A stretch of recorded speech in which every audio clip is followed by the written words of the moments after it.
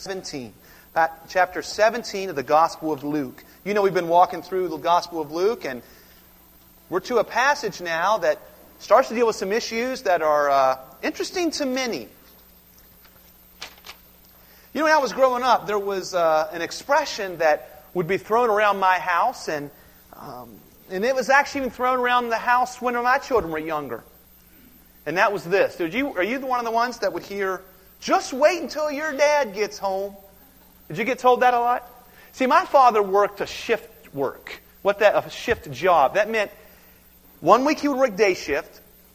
The next week he would work second shift, which would be 3 to 11. And then he'd work a last shift, 11 to 7. And then he'd have another week where he would be like 2 of each of those. He did that for like 50 years. I'm like, what a servant. Serving his family in that way. What that meant was, my mom dealt with us kids a lot. And remember some of the stories I've told you that we would do, the things we would be involved in? My poor mother. Crowns in heaven for raising me. I'm quite sure of it. But many times my mom would say, "Just wait until your father gets home." Kind of like that to me and my brother. And for us, that was a scary thing, right? But then I flash forward like 30 years. And I'm a dad.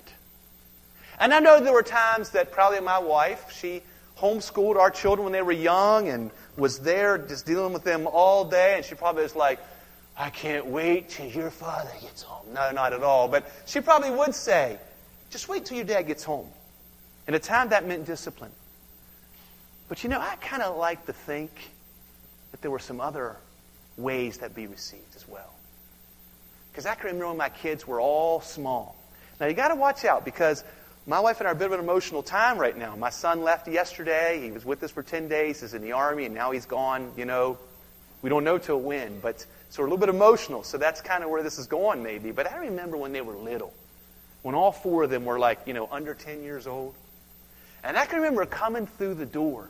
I'd like to think that maybe it wasn't expressed, but maybe it was felt. Just wait till Dad gets home. Just wait till Dad gets home. And I would come through the door, and I remember wrestling all 4 of them at once. I would usually win. No, you know that. Just this time on the living room floor of just playing and wrestling and tickling and fighting. And you know, it's funny how it is. Just wait till Dad comes home can be received a couple different ways. It's like, when you're doing wrong, just wait till Dad comes home. That raises fear. But when things are going well and everything's been righteous and Dad's coming home, we're going to have fun. Just wait till Dad comes home. That was a good thing. We're going to talk today from Luke chapter 17. And what we're going to see, Jesus is now going to start discussing, just briefly here, but more later on in the Gospel of Luke, about His return. And here's the thing. When we talk about the return of Jesus, He's coming again, folks. He's coming again. When we talk about the return of Christ, some of us get afraid, get scared, like I'm in trouble. And when Jesus goes back, He's going to spank me. I'm going to be in trouble. Really? But other people, when you talk about the return of Christ, there's an excitement and a longing. What I'm hoping will happen as a result of the next 30 or so minutes is that you might transition. You might transition in your heart and in your mind to not dreading the return of Jesus, not looking at it with fear and trembling like this is something bad that's going to occur, but instead to be excited and to know that the Lord is coming back. And there is a special crown for those who long for His appearing. Why is that? Well, Luke chapter 17, let's jump in at verse number 20. I'm going to read the whole passage here. It is the Word of God. Let's read it. Being asked by the Pharisees when the kingdom of God would come. This is verse number 20 of chapter 17. Let me tell you, when you see an expression about the kingdom of God, they were saying, Jesus, tell us, when is the Messiah going to come back and set up His kingdom? That's what their question means. He answered them. The kingdom of God is not coming in ways that can be observed. Nor will they say, look, here it is, or there, for behold, the kingdom of God is in the midst of you. Now that's what he said to the Pharisees. But then he turns to his disciples in verse 22. And he said to them, the days are coming when you will desire to see one of the days of the Son of Man. Son of Man is a title that Jesus most liked to use about himself. When he says Son of Man, Jesus is talking about him. Harkening back to Daniel chapter 9. When the Son of Man is the Messiah, who is God. He says, there are going to be days when you're going to want the Son of Man to be here. And you will not see it. Verse 23. And they will say to you, look there, or look here. Do not go out and follow them. Verse 24. For as the lightning flashes and lights up the sky, from one side to the other, so will the Son of Man be in His day. But first, He must suffer many things and be rejected by this generation. Just as it was in the days of Noah, so will it be in the days of the Son of Man. They were eating and drinking and marrying and being given in marriage until the day when Noah entered the ark, and the flood came and destroyed them all. Likewise, just as it was in the days of Lot, they were eating and drinking and buying and selling and planting and building. But on the day when Lot went out from Sodom, fire and sulfur rained from heaven and destroyed them all. So will it be on the day when the Son of Man is revealed. That is a very important phrase. So it will be when the Son of Man is revealed. On that day, let the one who is on the housetop with his goods in the house not come down to take them away. And likewise, let the one who's in the field not turn back. Remember Lot's wife? Whoever seeks to preserve his life will lose it. Whoever loses life will keep it. I tell you that in that night there will be two in one bed. One will be taken and the other left. There will be two women grinding together, grinding at a mill there. One will be taken, the other left. And they said, where, Lord? Great question. Where will they be taken? He said, where the corpse is, there the vultures gather. Now, you probably realize that we are starting now to enter into a topic that is called eschatology. And I just want to tell you where I come from, where I land on issues of eschatology. Now, what is eschatology? Eschatology is from two Greek words. They mean the end things. That's the escha part. And tology means study of. So eschatology is the label that we give the doctrine of end things. Now, I have a particular view, okay? And I want to put it up on the screen here, and it's a lot of words, okay? It's the pre-tribulational. I'll explain this, okay? So just relax. But I want to just be honest with you where I come from when you talk about eschatology. It's the pre-tribulational, futuristic, premillennial view of biblical prophecy interpretation. Whew, wow, that's a lot of words. See, what does all that mean? Let me tell you what that means. When I read prophetic parts of Scripture, like Luke 17, I understand that God has given us a lot of information about what the future holds. God has told us quite a lot. Now, He hasn't told us everything. Don't get me wrong. And sometimes people, when they talk about like the end of the world, okay, I hate that term, but okay. When they talk about the end of the world, people go one of two directions. One is they scoff and they say, people have been saying that Jesus is going to come back for thousands of years. You don't know, but when you say that, you're quoting Scripture. That's 2 Peter chapter 3. Scoffers have been saying that people have been talking about this for thousands of years. Well, listen, Jesus is going to come back. He said, I'm going to come. He's going to come. So one view is to kind of be like, whatever, I don't know what the future holds. I'm not too worried about it.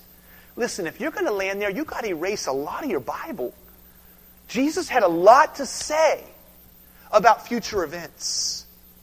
Now then the other option is like this article that I found this week. Let me read you the title. This article came out because very soon, actually I think it was this past Friday night, there was a movie with Nicolas Cage that was just released called Left Behind. Am I right? Is that what it's actually called? All right. Here's an article about that movie. I haven't seen the movie.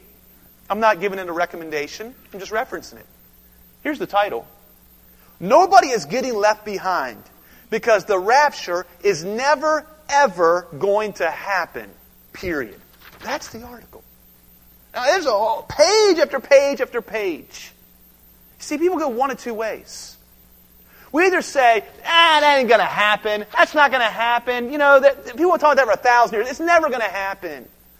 Or people swing completely the opposite direction, and they become like these, super duper big head like eschatology freaks. That every time something happens on the news, they're like, I knew it, Jesus is coming back tonight. Let's go up and wait on the roof. He's coming back tonight. Oh, it didn't happen. He's coming back tomorrow. He's coming back tomorrow. And they overemphasize this over and over and over. Jesus is coming back. We tend to swing one direction or the other. I want us to see that God has laid out a plan. Let me tell you what I believe the Bible teaches, because it's going to impact what I'm going to share with you from Luke chapter 17. Jesus came, His first coming. Jesus came, born as the infant, okay, there in the manger, all that kind of stuff, right? We study that all the time. 33 years He was on the earth, crucified, ascended to be with the Father. And then we enter into the church age, and that is now. And all that means is this. God is choosing to bring the message of His grace primarily through His church. That's what that means. God is choosing to bring the message of His grace to the world primarily through little groups of body of believers just like ours. He chooses to use groups like this to bring His message of grace to the world. We're in the church age. We don't know how long that's going to last. It started on the day of Pentecost in Acts chapter 2, about 2,000 years ago. But the next thing to happen on God's prophetic timetable, as you read all of Scripture and understand what God has told us about future events, the next thing that's going to happen is called the rapture. This is not meant to scare you. It's not meant to freak you out. 1 Thessalonians chapter 4 talks about it. 1 Corinthians chapter 15 talks about it. John chapter 14 talks about it. Revelation chapter 3 talks about it. 1 Thessalonians chapter 5 talks about it. 1 Thessalonians chapter 1 talks about it. It's all through Scripture. It's all through our New Testament. That there's coming a day when Jesus Christ is going to return, Acts chapter 1, in the same manner that He ascended to be with the Father, He's going to return in the same way in the sky. And He's going to rapture. All that means is to snatch away. It means to grab something and pull it towards you. He is going to reach down and bring all believers who are part of His church are going to be with the Lord forever. It's called the rapture. Now this guy's article, one of the things he said, I threw him down on the ground. I probably shouldn't have done. Didn't mean to disrespect you, whatever your name is. But one of the things he said is, rapture's not even in the Bible. That's the oldest argument in the book, and it's ridiculous. You know why? We use many words that aren't in the Bible. The Bible wasn't written in English, right? Rapture is a term that is used for this concept of Jesus snatching away His followers in 1 Thessalonians chapter 4. Second thing he says is, the idea of rapture has been around for 200 years. If you read anything, if you find this article and read it, he'll talk about that. That this guy named Darby came up with this 200 years ago. Not true. Over on the table over there, I have a scholarly article that you can pick up. I've only got 4 copies. No disrespect. I didn't think people would be running towards it. An article that demonstrates that in as early as 200 A.D., so that's just after the resurrection of Christ, just after the writing of Revelation, that authors were writing about a rapture. It's not a 200-year-old idea. It's an eternal idea that God has had.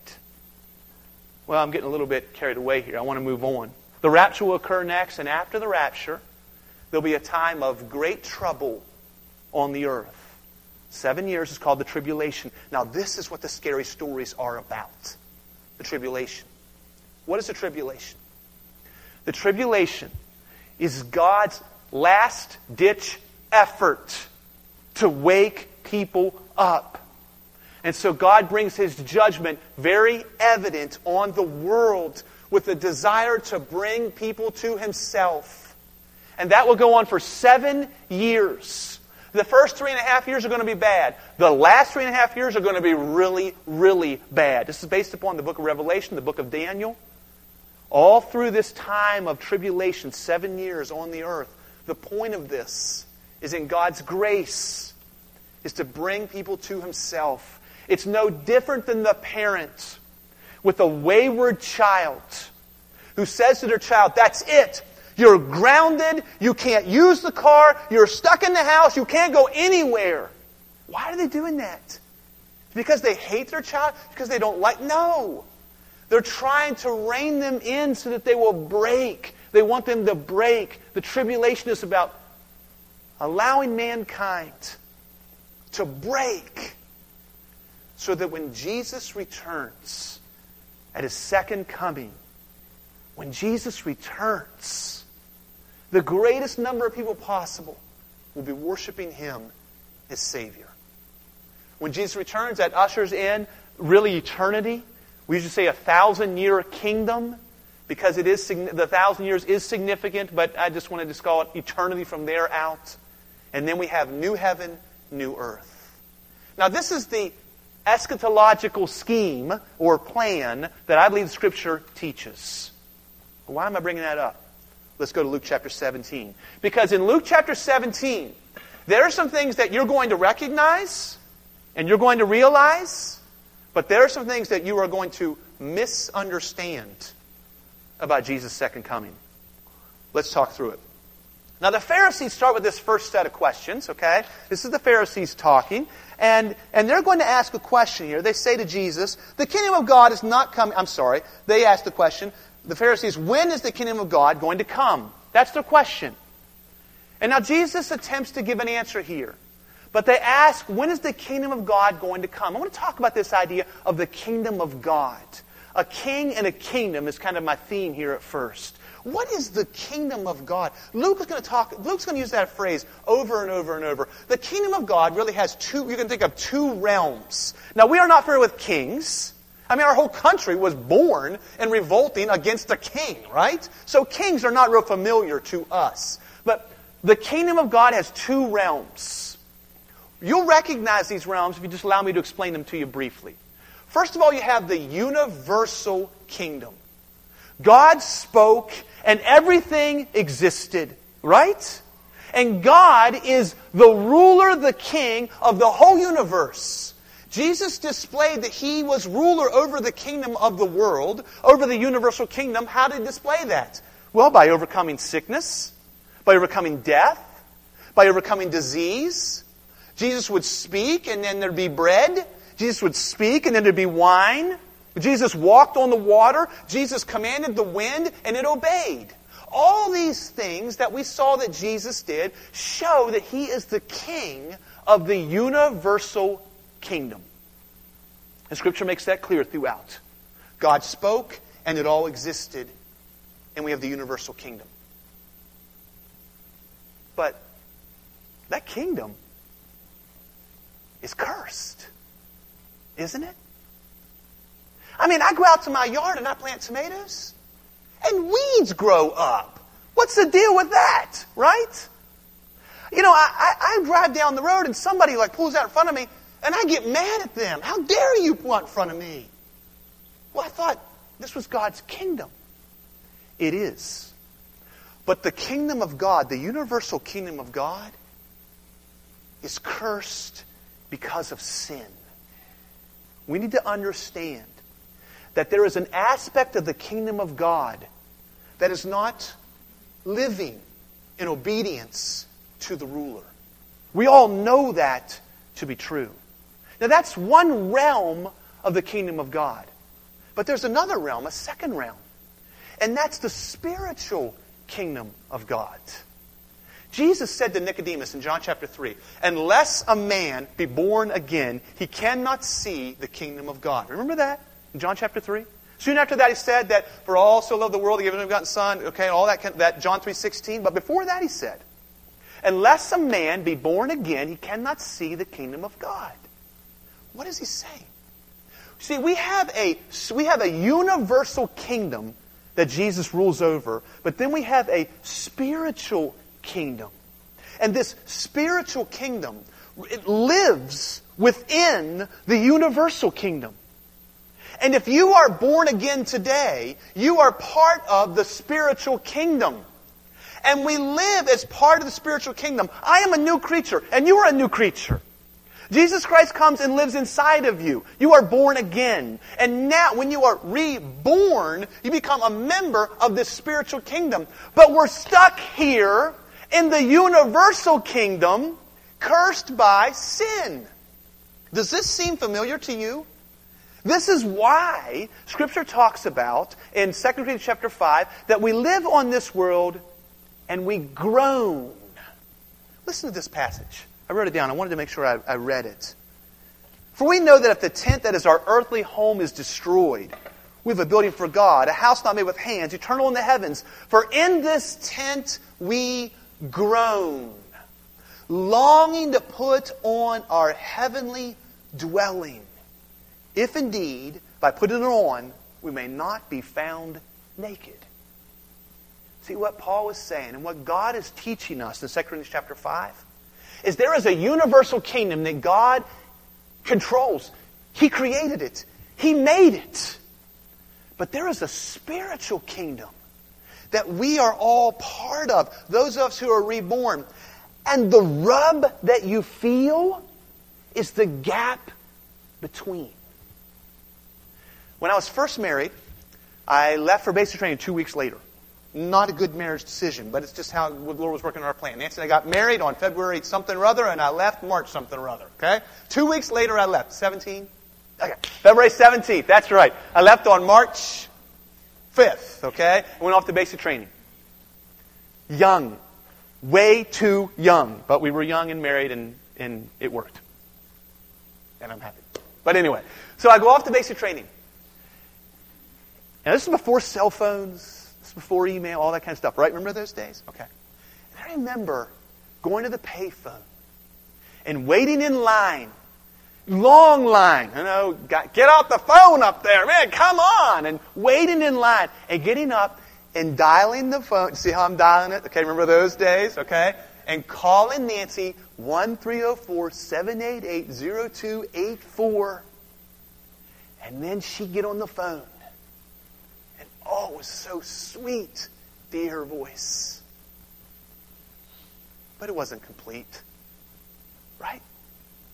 There was a rub. There was a distance. It just didn't quite feel right. Because we were apart. We were together, but we were apart. It's no different with God and His kingdom. Do you know why it is we long for His appearing?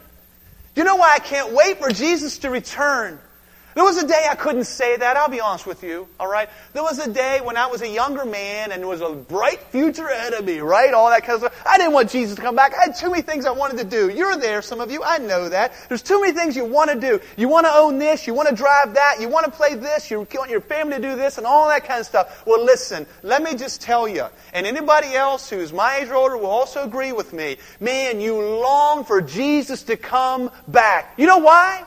Because in that moment, the universal kingdom, the kingdom of God, where God rules and God reigns, though it be cursed right now, and the spiritual kingdom, where Jesus lives in my heart and He rules my life, and I want to obey Him. I want to follow Him. I want to live as a disciple of Jesus Christ. When Jesus returns, they're one. They're one. There is no curse. There is no temptation to sin. There is no addiction. There is no struggle. There is no hurt that the curse has brought. And that is why we long for Jesus to return. I have a king. I have a king. His name is Jesus. And we're going to have a kingdom and live there with Him. That's king and kingdom. I guess that's like sermon number 1, okay? Let's look at the interaction. So Jesus says the kingdom is not coming in ways that can be observed. Notice who he's talking to. He's talking to the Pharisees. He's talking to the Pharisees. The Pharisees say, when's the kingdom of God coming? Listen, they don't want this. That's not what, they aren't looking for spiritual kingdom and universal kingdom being one. That's not what they want. You know what they want? They want a leader. They want a military power. They want, quite honestly, to kill all the Romans in this day. That's what they want. Just like you and me. We want our guy to win. We want our team to win. Okay, that's human nature. And so when they're asking for the kingdom of God, they want a ruler to come and lead the way and wipe out their enemies. And Jesus says, you guys are all wrong. You're wrong. Now, there are some things we're going to see here that are already true. They're already true, and then things that are not yet true. And our first already truth here, we're really jumping into it here. The kingdom of God is not coming in ways that can be observed. It is already true that we long for the kingdom. It is already true. And Jesus is saying it is not coming the way that you think it's going to, but the king is returning. That is already true. The king is going to return. He is going to return. Now, some will say, look, here he is. Or there, behold, he is over there. And Jesus says, no. The king is establishing his kingdom already. Because the kingdom of God, notice what it says, is in the midst of you. What does that mean? What is Jesus saying? Now look who he's talking to. Who is his audience? Who is he speaking to when he says that? He's speaking to the Pharisees. So there's no way he's saying the kingdom of God is in you. He's speaking to the Pharisees. He's not telling them the kingdom of God is in them. No. He said, I love the way the ESV translate this word here, because it means among. It means in group with. He's saying the kingdom of God is right here in your midst. What's he saying? Where's he telling them to look? At him. He's saying, you want the kingdom? I'm right here, is what he's saying. Listen, the kingdom of God, he is returning, he is establishing his kingdom, and he is ruling, is what's happening. He is ruling, but be careful.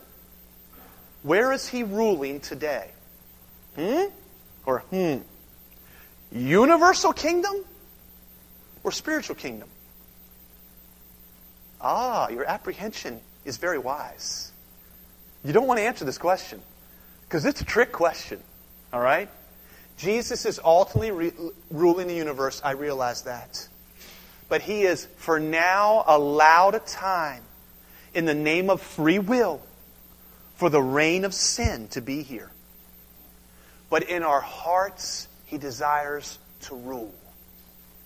These things are already true. They're already true. It's already true that the king is ruling. It's already true that he's establishing his kingdom. It's already true that he is going to come again. Now let's look and see what's not yet true. So then he says to his disciples. Now it's very important to see who his audience is. He now says to the disciples. I love the way Jesus does this. Parents, he uses every moment as a teachable moment. Every chance he gets, he instructs his followers. The Pharisees ask him a question. Jesus answers them directly, 2 or 3 sentences, and he turns to the disciples and says, guys, come here. Let me fill you in on a lot. And it says a great deal to them. And what he is going to say, most of these things, they're not here yet.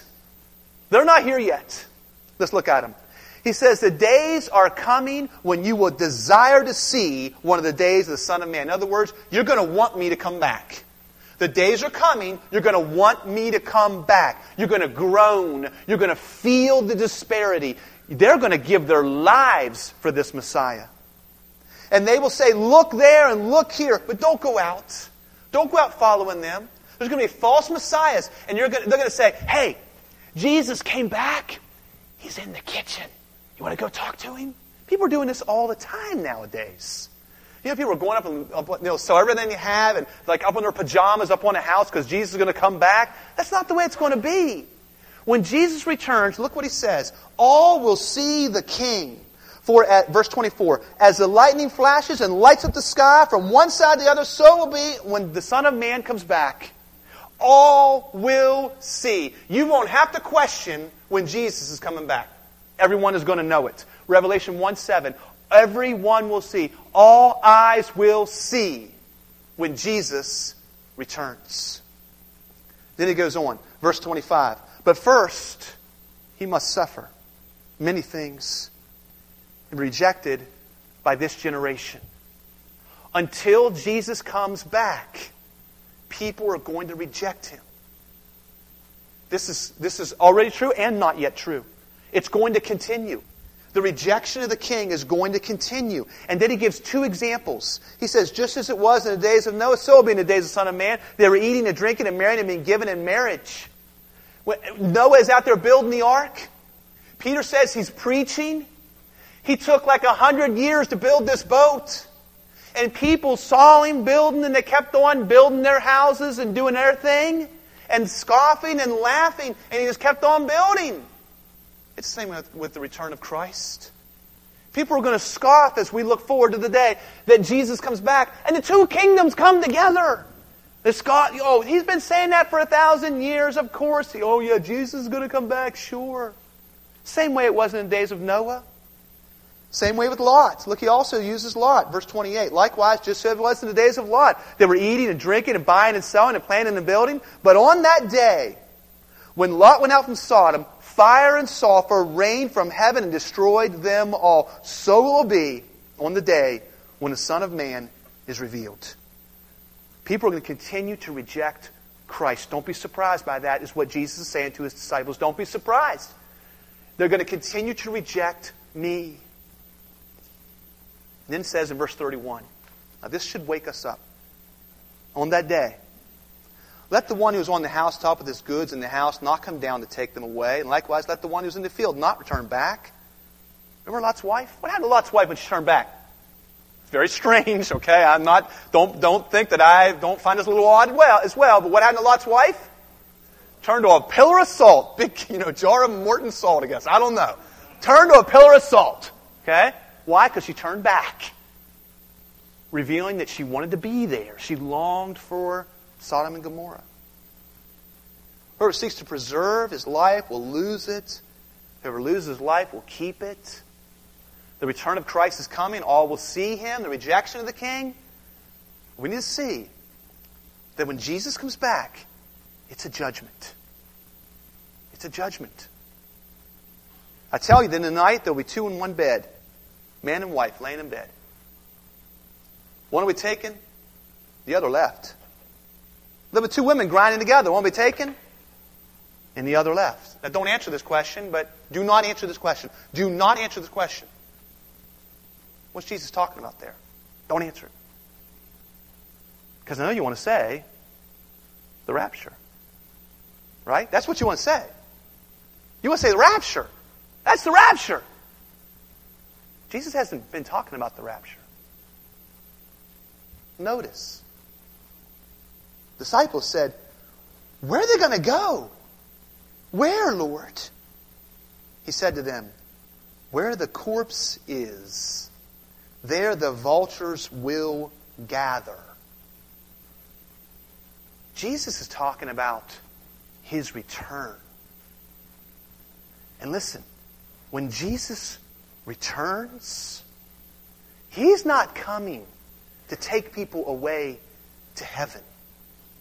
When Jesus returns, when Jesus comes to the earth, he's not coming as a lamb.